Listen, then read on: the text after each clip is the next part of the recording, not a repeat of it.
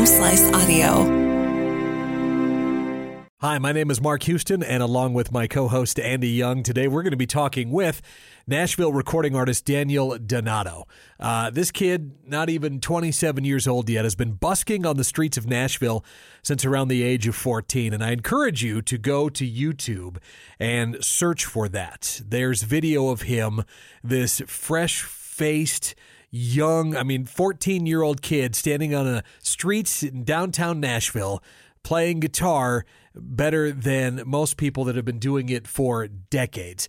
Daniel has completely dedicated himself to this passion, and it shows in almost everything he does. He calls his kind of music cosmic country, and if you watch videos or listen to Daniel play, you will get exactly what that term means. So I'm super excited to talk with Daniel this afternoon. Welcome to my first concert, Daniel. It's very nice to meet you.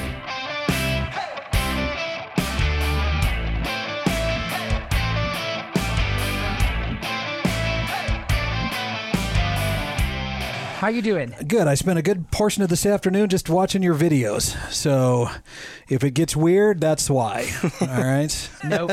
The reason it gets weird is because of me. Perfect. My name's Mark. Of course, you kind of know Andy a little bit, too. I'm the director of programming up here for our radio stations in Rapid City and for the podcasting stuff we do. And just a quick introduction on me. He likes to brag about himself. A little bit, you know. Yeah, we're just going to have to stomach through it. I don't get to throw a lot of that out there. I suppose, Daniel, we should really start this interview off with the elephant in the room, and in that you think that that simply playing Guitar Hero makes you rich and famous. I think vision is a very funny thing. I do. I think a conversation that's very valuable to have is the difference between vision and goals. I think vision is this kind of like a breadcrumb trail that never seems to quite end, just like the white line on the highway. Yet it leads you to destination, which is a goal. A destination's a goal, right? Because it's a place you reach, and then it's a place that you leave. But there seems to be a process that is consistent from goal to goal, from destination to destination, that is just as important, if not more. And vision, I think, is it. And so I think the thing that starts you on your vision, that's where everybody's individuality and their process of individuation becomes very obvious. Where did your vision start? What gave you your vision? What occurrence of vision happened after the first one happened that kept pushing you? That's Well, and it seems like you have a pretty musical. Your family seems to be relatively into music and has a decent background in it to influence you. I just when I read your bio when I was on your website checking that out, and I don't know why I was so struck by the fact after reading that your family was pretty musically oriented, that it was a simple video game that you picked up that really led you down this path. Yeah, I would say, to perhaps inform the scale of musical inclination that my family had, really just my dad played guitar, and he never even really did it. He never played on stage. And so, I'm so in the fishbowl of musician groups in like a tribalistic sense. You hear about a lot of people, whose father starts them when they're 4 or 5. Their mother starts them because they sang and they were their choir teacher and they played piano at church and all that. And something that I like to kind of maintain is a distinction from that, because the only person in my family, there's only two. This is weird. There's only 2 other actual working musicians in my lineage of bloodline, and they come from my mother's side of the family. And one is George Gershwin, and the other one is Pink. Really? And I've never met either of them, but yeah. And so really, no, to a degree, my family wasn't really musical, which is interesting because it's like that to me. Because now as I'm about to be 27, and it's like, the way that your identity, like the hero's journey, like a lot of your identity starts with your family and their tribalistic tendencies and like their philosophies. And then you leave home and then you go have your own unique experiences, and that helps mold the cosmic Plato that you are as a person. Music was kind of the thing that black sheeped me a little. from my family, and not in a way that was anti-supportive in any way, but in terms of just the sheer non-linear nature of what a life that exists within a work of state of flow yields. And so it's actually it's something that I have to remind myself, which is that you're kind of different from everybody at this Thanksgiving table, just fundamentally, let alone personality wise, but just vision wise for my life. And that's actually quite a different thing than a lot of people that, everyone in my band, for example, aside from my drummer, their parents, that's what they taught him young. And so it's that kind of like, well, of course you went and did music. But for me, it was like music called me and perhaps no one else in my family, it's such a confusing thing. And it's not like something to brag about. It's actually quite a confusing, it's a thing. It's like, why, you're still doing that, huh? Like how long are you going to ride this out, huh? There is some of that, but fortunately, man, that's the thing I think about truth. I think truth is a very slippery, liquid thing. And what I mean by that is, I truly, started playing music because I had a vision for it and I felt it was calling me. And I say that in contrast to, I saw Michael Jackson on the television when I was 4 and I wanted to be famous and rich, and that inspired me. It was like truly something of a vehicle that was purely driven off the fuel of discovering of truth, beauty, and goodness. And so fortunately, now that I've been doing it long enough, and like Andy, this, like I work really hard and I work persistently and patiently and positively. And I've been doing it. I'll be 27 in April 6th. And I started busking on the street when I was 14. And I've never really stopped or taken like a week off since then. And so it's like, and it's all been fueled by truth. So now the truth is starting to compound and manifest in my external world. To where we go and do shows and there's more people at the shows, making a little bit more money. It's bringing more value into the world. And it's way different than when I was like first getting out of high school and they're like, well, what in the world are you doing? And so those conversations are dwindling, and it's always like the most like, it's always like, it's interesting every year because it's just like less and less those questions are getting asked, and it's more and more like, hey, can we come see you? Yeah. And it's more like, oh, I get it now. Like people are like, oh, I see what you're talking about. This is what you've been envisioning the whole time. C, right? So like C is, it's part of the portfolio of what the internal vision is, and so it's like, that's the thing that I think that's, the thing that's more important than anything that you do is, did you have an authentic vision to pursue it? Because if the soil is sowed with authenticity seeds, if you will, it's bound to yield a fruit that is of a first desire. And so it's like, and I think it's just a matter of patience, persistence, and positivity, and being truthful with yourself, which is quite a full-time job.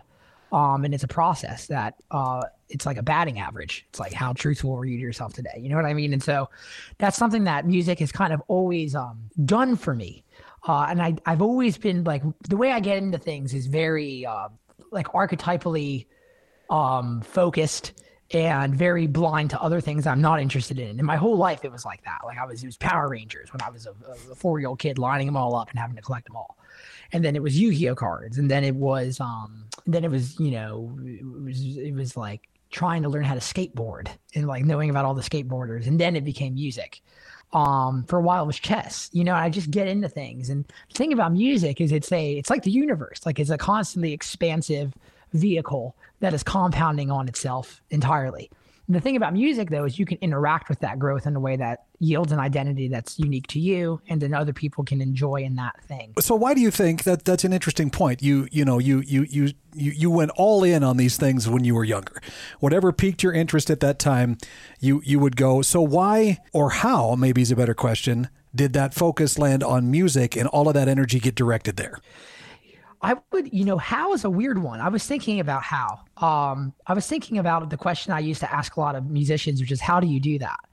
And like this, just like this. Yeah, and then it's like, yeah, you do it. And so, but the thing about doing something really is that consciously you are actually you are delegated 0% of the responsibility for the autonomic high intensity and high accuracy execution of whatever it is that you're doing. Really, the thing that you're bringing to the table with physics is intention and belief, and vision. So you're kind of bringing these raw, creative, cosmic materials to something that's like very finite and mortal, which is your body. And so I don't even know how I play guitar. I could tell you how I practice, and I could tell you how I, developed, ways to quantify what I do with my practice routine and to track what I'm doing. But how I really think synchronicity is probably part of the equation. It's an ever-present reality for all those who have eyes to see, Carl Jung. It's a very fascinating thing, synchronicity. And it was all just like, the way we talk about, we'll call that, that was a coincidence. But when we watch, and that's in our real lives. And then when we watch a movie, when we watch a hero's journey, we see these synchronous moments. And then we have no problem devoting all chips in on the table to this must be an act of the heavens to some degree without tying any particular kind of proper noun of faith to it. There is we assume that there's a work of another intelligence at play that is guiding the way of the story. And I really honestly look back in my life and things that are even happening just today. And it's like synchronicity. Like there's definitely a line that's being written and I'm following along with it. And my breadcrumbs are kind of truth. And so how it started with music for me was I loved Guitar Hero, loved the music. I asked my dad if he would show me some chords. Loved the tactile physical sensation of just playing guitar. So again, just loved doing the thing. You really know you love something, rest in peace, Bob Saget, when you're having a good time, there is no time, which is a kind of a simplistic way of getting back to the idea of relinquishing any other desires aside to just be in the present moment and do something to a high degree of excellence. And then that led to my dad being like, well, hey, we live an hour away from Nashville. Why don't you go busk on the street? It's like, okay, I was 14. He's like, I'll stand by you and make sure no one takes your money. And the first day I did it, I made no money. And when we were walking back to our car that day, through the ever-present reality for all those who have eyes to see, I got called up on stage as we were walking by a bar. And it was the first time I got to play a Fender Telecaster, which is like the only guitar I really dig into and play. And it was the first time I was exposed to honky-tonk music, and I played on stage for the first time. And then that led to other events that compounded on top of themselves. And I've just been following that trail ever since then. So let's say if you weren't exposed, if that exposure didn't happen with say honky tonk, and it was something else, you walked by and you heard Guns N' Roses, or you heard something more along the lines of I don't know, harder, heavier stuff. Do you think that would have influenced you in the same way? So that's kind of the power of synchronicity. So you just said Guns N' Roses. It was like hearing Paradise City 35 seconds in. That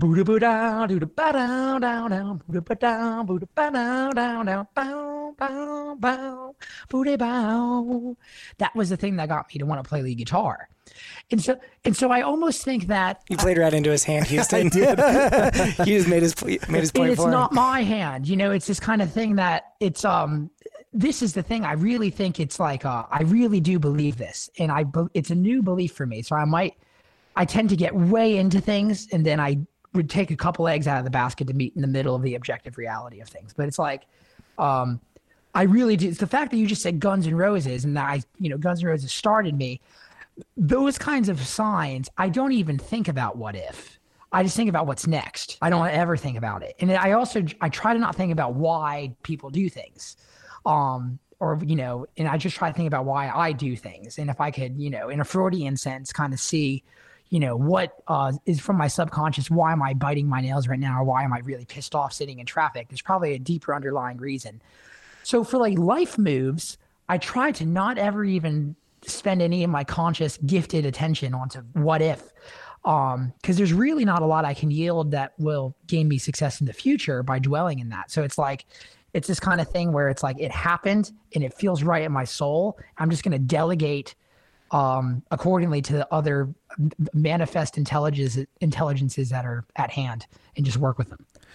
Well, another thing you mentioned too, you said you grew up about an hour outside of Nashville. Yeah. And I've always thought that people that live and grow up around that area, it's like, if you live in Minneapolis, you're expected to play hockey. If you live in San Diego, they want you to surf. If you're on, different sections of the country have these definitive counterculture, subcultures. Subcultures to them. Not living near Nashville, you think that may have changed for you too? Maybe. So the way we moved to Nashville was that no one in our family ever stepped foot in the state of Tennessee.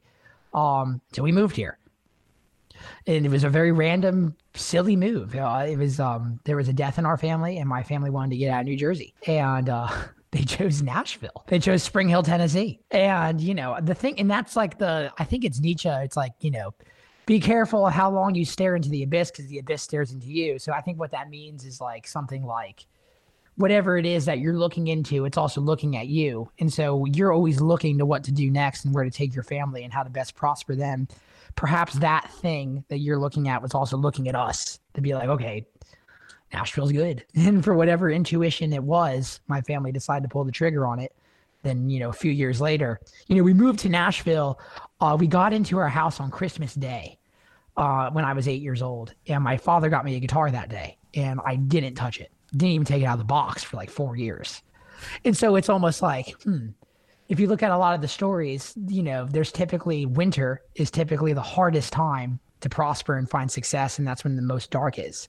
And there's plenty of storylines that will relay the objective truth of that kind of archetype of nature. And so it's interesting. It's like, if you were to write a story, it's like they move to Nashville. They arrive on winter's day. He gets a guitar the first day he gets there. Never picked up a guitar before. Never been to Nashville before. It's like, that's a little strange to me. And so it's just like, you could call it serendipity, and that's the thing. But I look at it as more a little bit deeper. I look at it as perhaps there's a storyline of meaning that's unfolding, in each hour, day, month, year, decade, century, and so on. Now, you describe the kind of music you play as cosmic country. I absolutely love that phrase. And it took me listening to some of your stuff to figure out exactly what you were getting at with that. And I think when they come to see you play, but it makes sense. If somebody says, "Where are you going tonight?" Well, we're going to go listen to somebody play cosmic country. And they walk in and see what you're doing, you're like, "Oh my God." Yeah, obviously I get it. This makes perfect sense. I mean, you're pulling from what, Waylon Jennings and the Grateful Dead. You're blending all of this stuff together. Yeah. And do you think this could be the next evolution of country music? Do you think it could influence that? Yeah. So there's a couple of points to, I guess, to relate after that question. So the thing that was very interesting about Jerry Garcia was he wasn't the biggest fan. He was a very extroverted guy in certain ways. I mean, obviously, you play for 50,000 people a night, you're not a shy person. Because you're able to access part of your psyche in front of that many people. I'm not sold that you're shy. So he didn't like doing interviews though, because he would get asked a lot, what is a Grateful Dead? And then he would have to use the vehicle of words to describe that. And the thing that's interesting about music is if we look at words as a vehicle of communication, and we can also look at music as a vehicle of communication, all languages use music in a transpersonal sense as a very valid form of communication. Yet we all don't share the same mouth sound words, but we all share 4/4 time. After J.S. Bach, we all share similar voice leading techniques. And so it's like, I almost think that when people ask like, what is cosmic country? It's like, well, the music will say it, And so that's why when you say you had to listen to it for it to make sense, I think that's pretty spot on. And I have to listen to it for it to make sense too.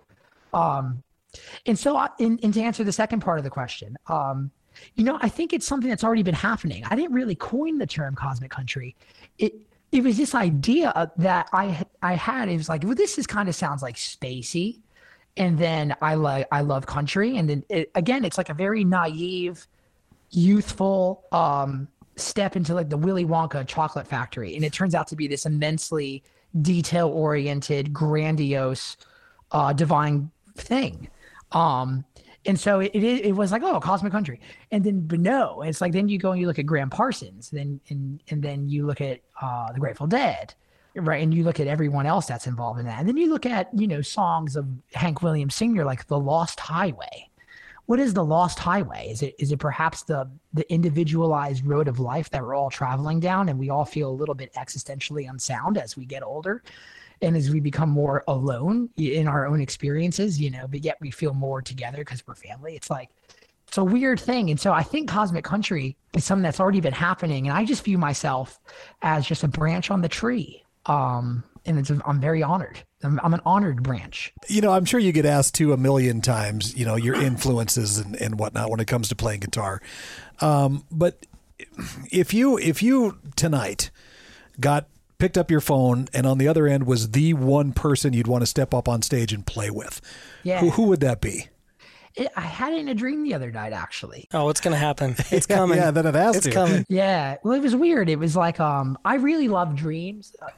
Dreams are very just so I have a friend of mine who's like, I don't look too much into dreams. And it's just like, that's crazy to me. Because it's like, they say so much. I had a dream the other day. I was driving down the road, and it was this rather lost highway-like road where it was just mountainous plains from left to right and a sunset.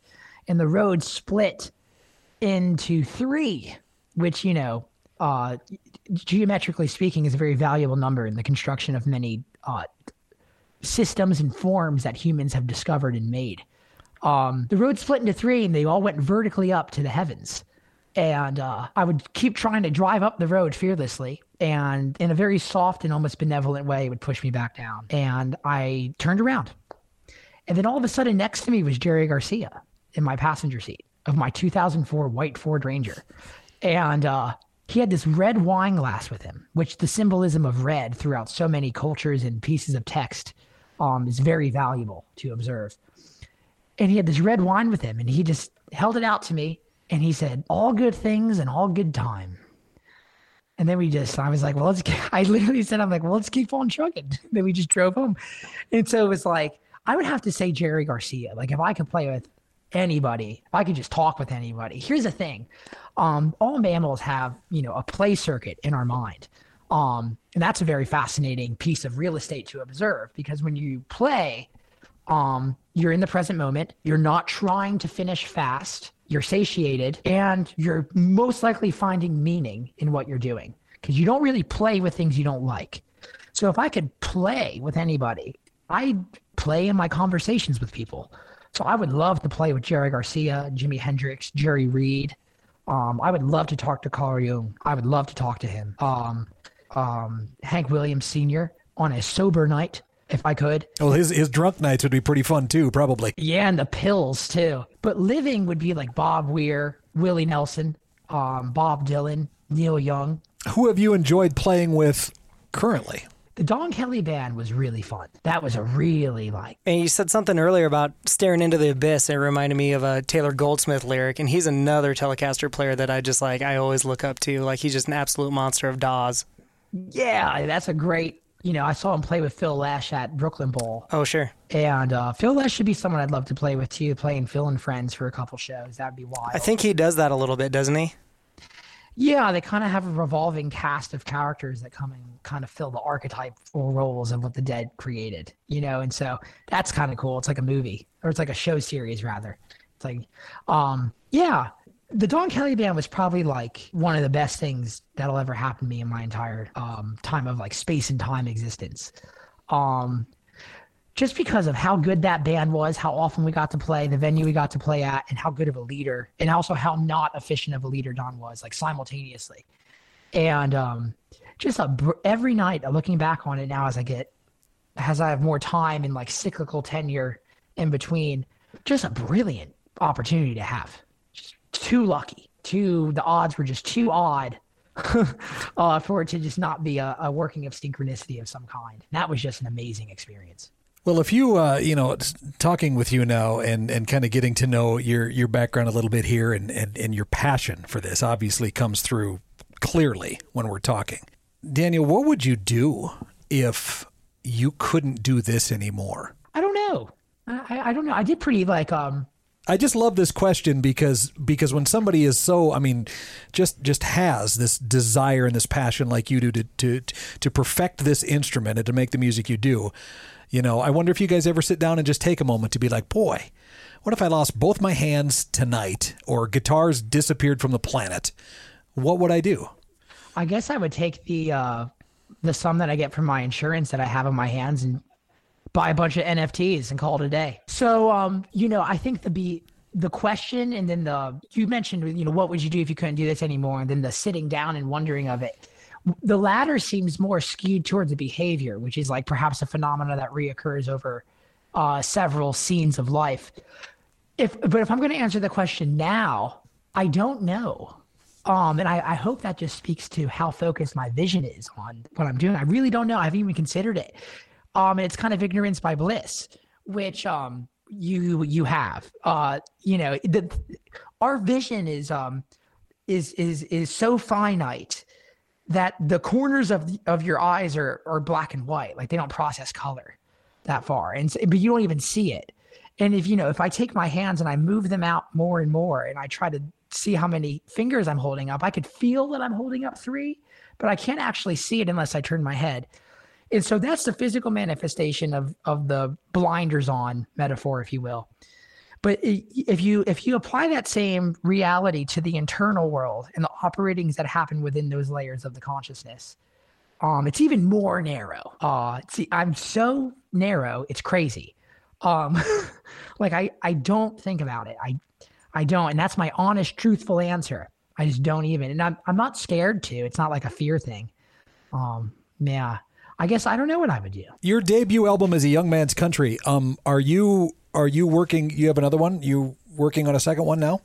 We're gonna go record some songs with a producer that I've been wanting to work with forever. It's Vance Powell. He did Fish, Chris Stapleton, Jack White, which are all 3 massive influences on what I do. And so he's here out of Nashville. We're gonna record some more songs with him this year. But we have over 100 shows we're doing this year, so. Like, the main focus is touring and then recording. Kind of the 2 forms of music, if you will. One's the picture, and then one's seeing the person in at the dinner party. And so just realizing both of those visions into reality. Because the thing that I do, which took me a long time. So the thing about living in Nashville, which is like very interesting experience, especially for like the personality hand that I was dealt at the casino of life. Like I have a lot of comparative tendencies because like I'm very like high in conscientiousness, and I'm like very high like in these industrious qualities. So I'll see something, like for years I saw people that were successful. And I'd be like, well, I'll just work really hard and just try to be like that person. And I kept running into these walls that were like internally very real for me. And that's what happens when you're in Nashville, because you see so many different versions of what success is. You think, well, that's just what I got to do. I got to be that guy on the billboard, and I got to like have like a wireless mic and go walk out into the arena and like take selfies with people in the middle of my top 10 smash single. And that's not really the guy I am. It's pretty obvious. Like a lot of my heroes and where my skills skew naturally is not towards that side of fame. It's like way more musically driven. It's way more like longevity, community driven. And so those things take a lot of time to simmer and cook. But the thing about those creations is they compound over time. The 8th wonder of the world, said Einstein, is compound interest. It took me a while to be like, okay, this is me. And here's also how I change, and I'm all right with changing because I'm following this internal light, if you will, to apply euphemism of imagery to it, just so we can kind of understand what I'm saying and feeling. You know what I'm saying? So it took me years. It took me a long time before I would go to a bar and not think that I wasn't dressed cool, or that I wasn't cool enough to be there, or that I brought value to the party. It took me a while. It took me a long time and a lot of self-reflective. But this year, in the past year or two, is like really starting to hit on something like vibrationally, internally, where it's like, okay, you have records and you have the live show, and that's what you're going to do. That's the state of flow that your life pretty much exists in. Like that, those are the forms. Then I also have like the Lost Highway podcast, which is an extension of who I am, but it's not essentially music, but there is music heavily involved, of course. So those are kind of the forms that I work in all the time.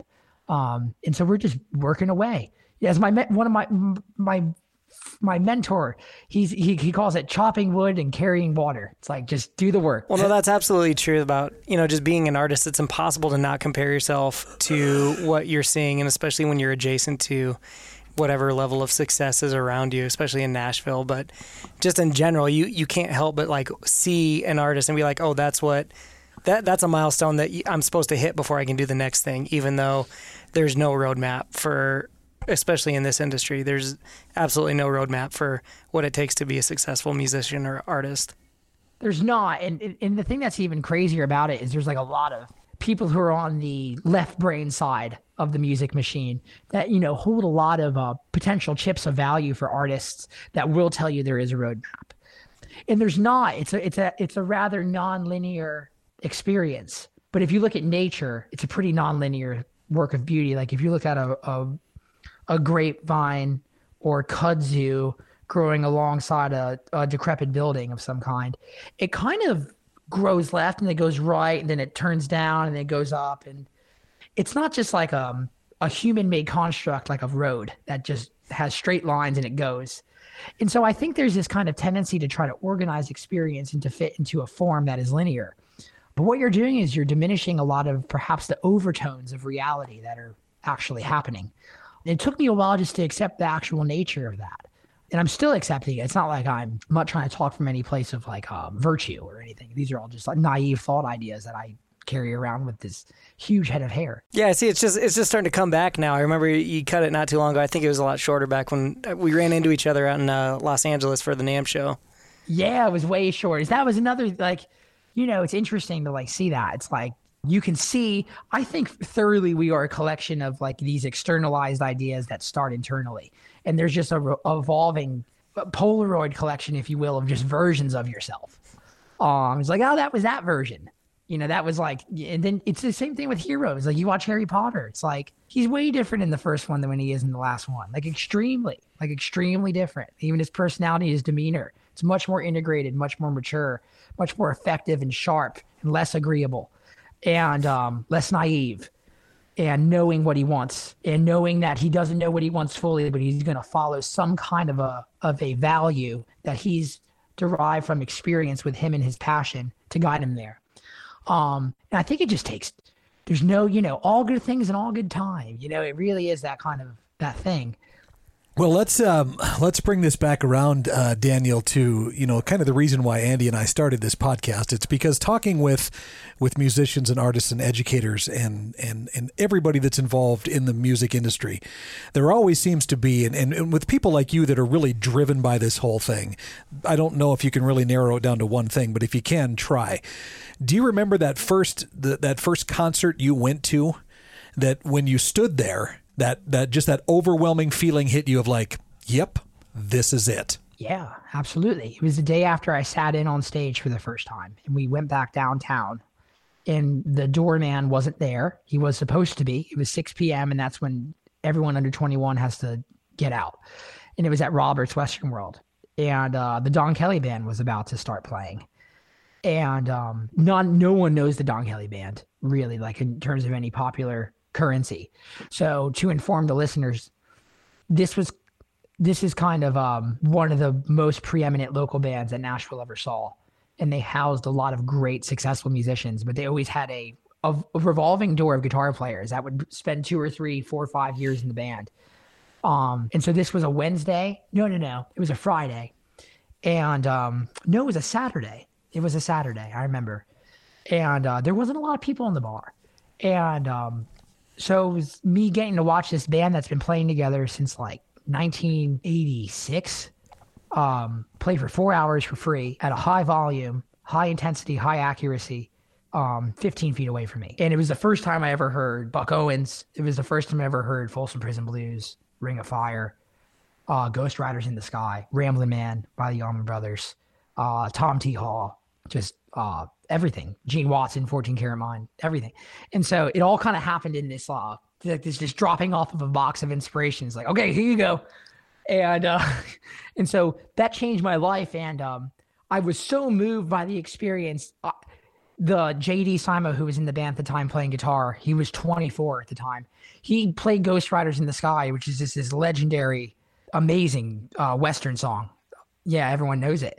And it's interesting because that song still goes viral, like on social media. Like there's a lot of videos floating around of that song. It's weird. And so that to me tells me that there is a divinity ounce of truth to the melody, because that would be the only way something that isn't physical can, propagate itself over many generations of culture. That's if culture allows it to crowd surf over its head. So he plays this song and I'm just shaken up with all these amazing emotions of A minor going to C and and then the E major, which, is, you raise the G natural to a G sharp, which creates this amazing amount of tension, a leading tone into the minor, that melodic minor thing. And it's like, I didn't understand quantitatively anything that was stirring inside of my soul and my psyche. He came down and talked to me.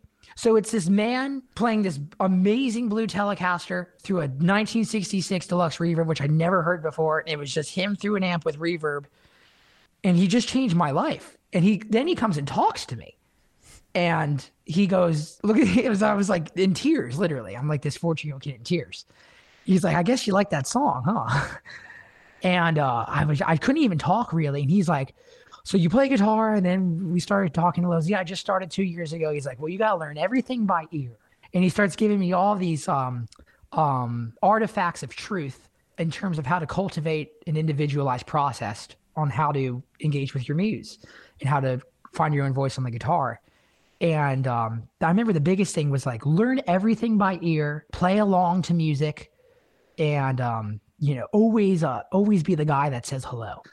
And don't be the person who's not too who's not brave enough, or the person who's too cool to say hello. So he meant it both ways. And when I say both ways, I mean in terms of people who are perhaps who you might perceive as above you in some sort of a hierarchy, and perhaps people you might see as at your level or below you in a hierarchy.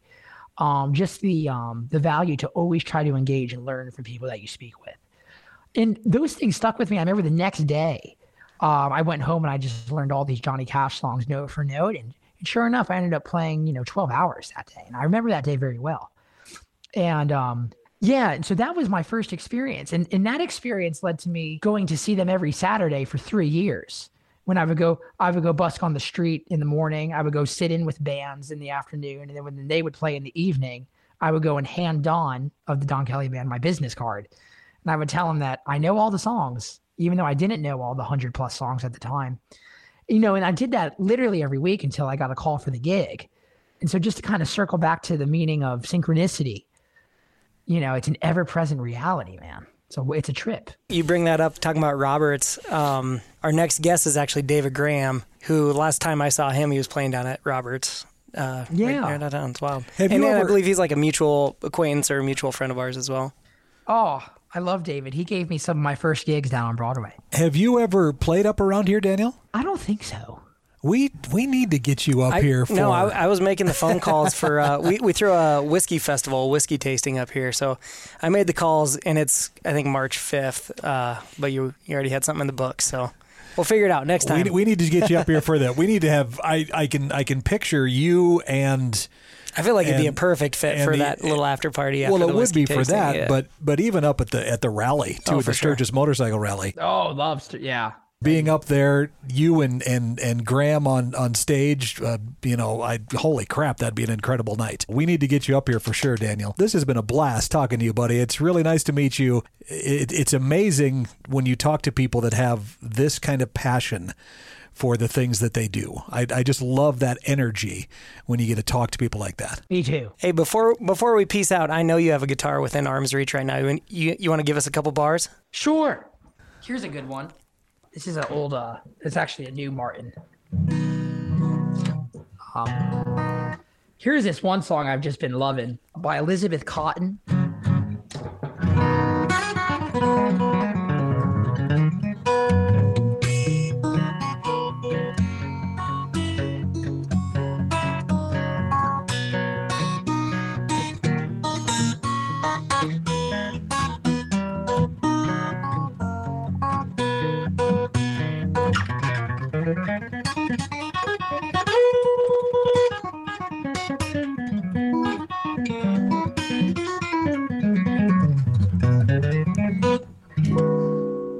That's awesome. Right on, man. Thanks for doing that. I appreciate that. That was awesome. Sounded great. My pleasure. My absolute honor. Oh, I hope we get to talk to you again sometime, Daniel, and seriously, maybe find a way to route you up here at some point. I think you would find quite an audience up here for what you're playing, for sure, man. I love it. We'll do another episode in person that time. Yeah, exactly. Yeah, I would love that experience. That'd be so fun. Thank you so much, Daniel. We won't keep you any longer, buddy. It's been nice talking to you, and I hope we get to again. Thank you, Mark. Thank you, Andy. You bet. Appreciate it, man. Thank you so much. Thanks, Bye. man. All right, y'all keep it good. Yeah, you Thank too. you.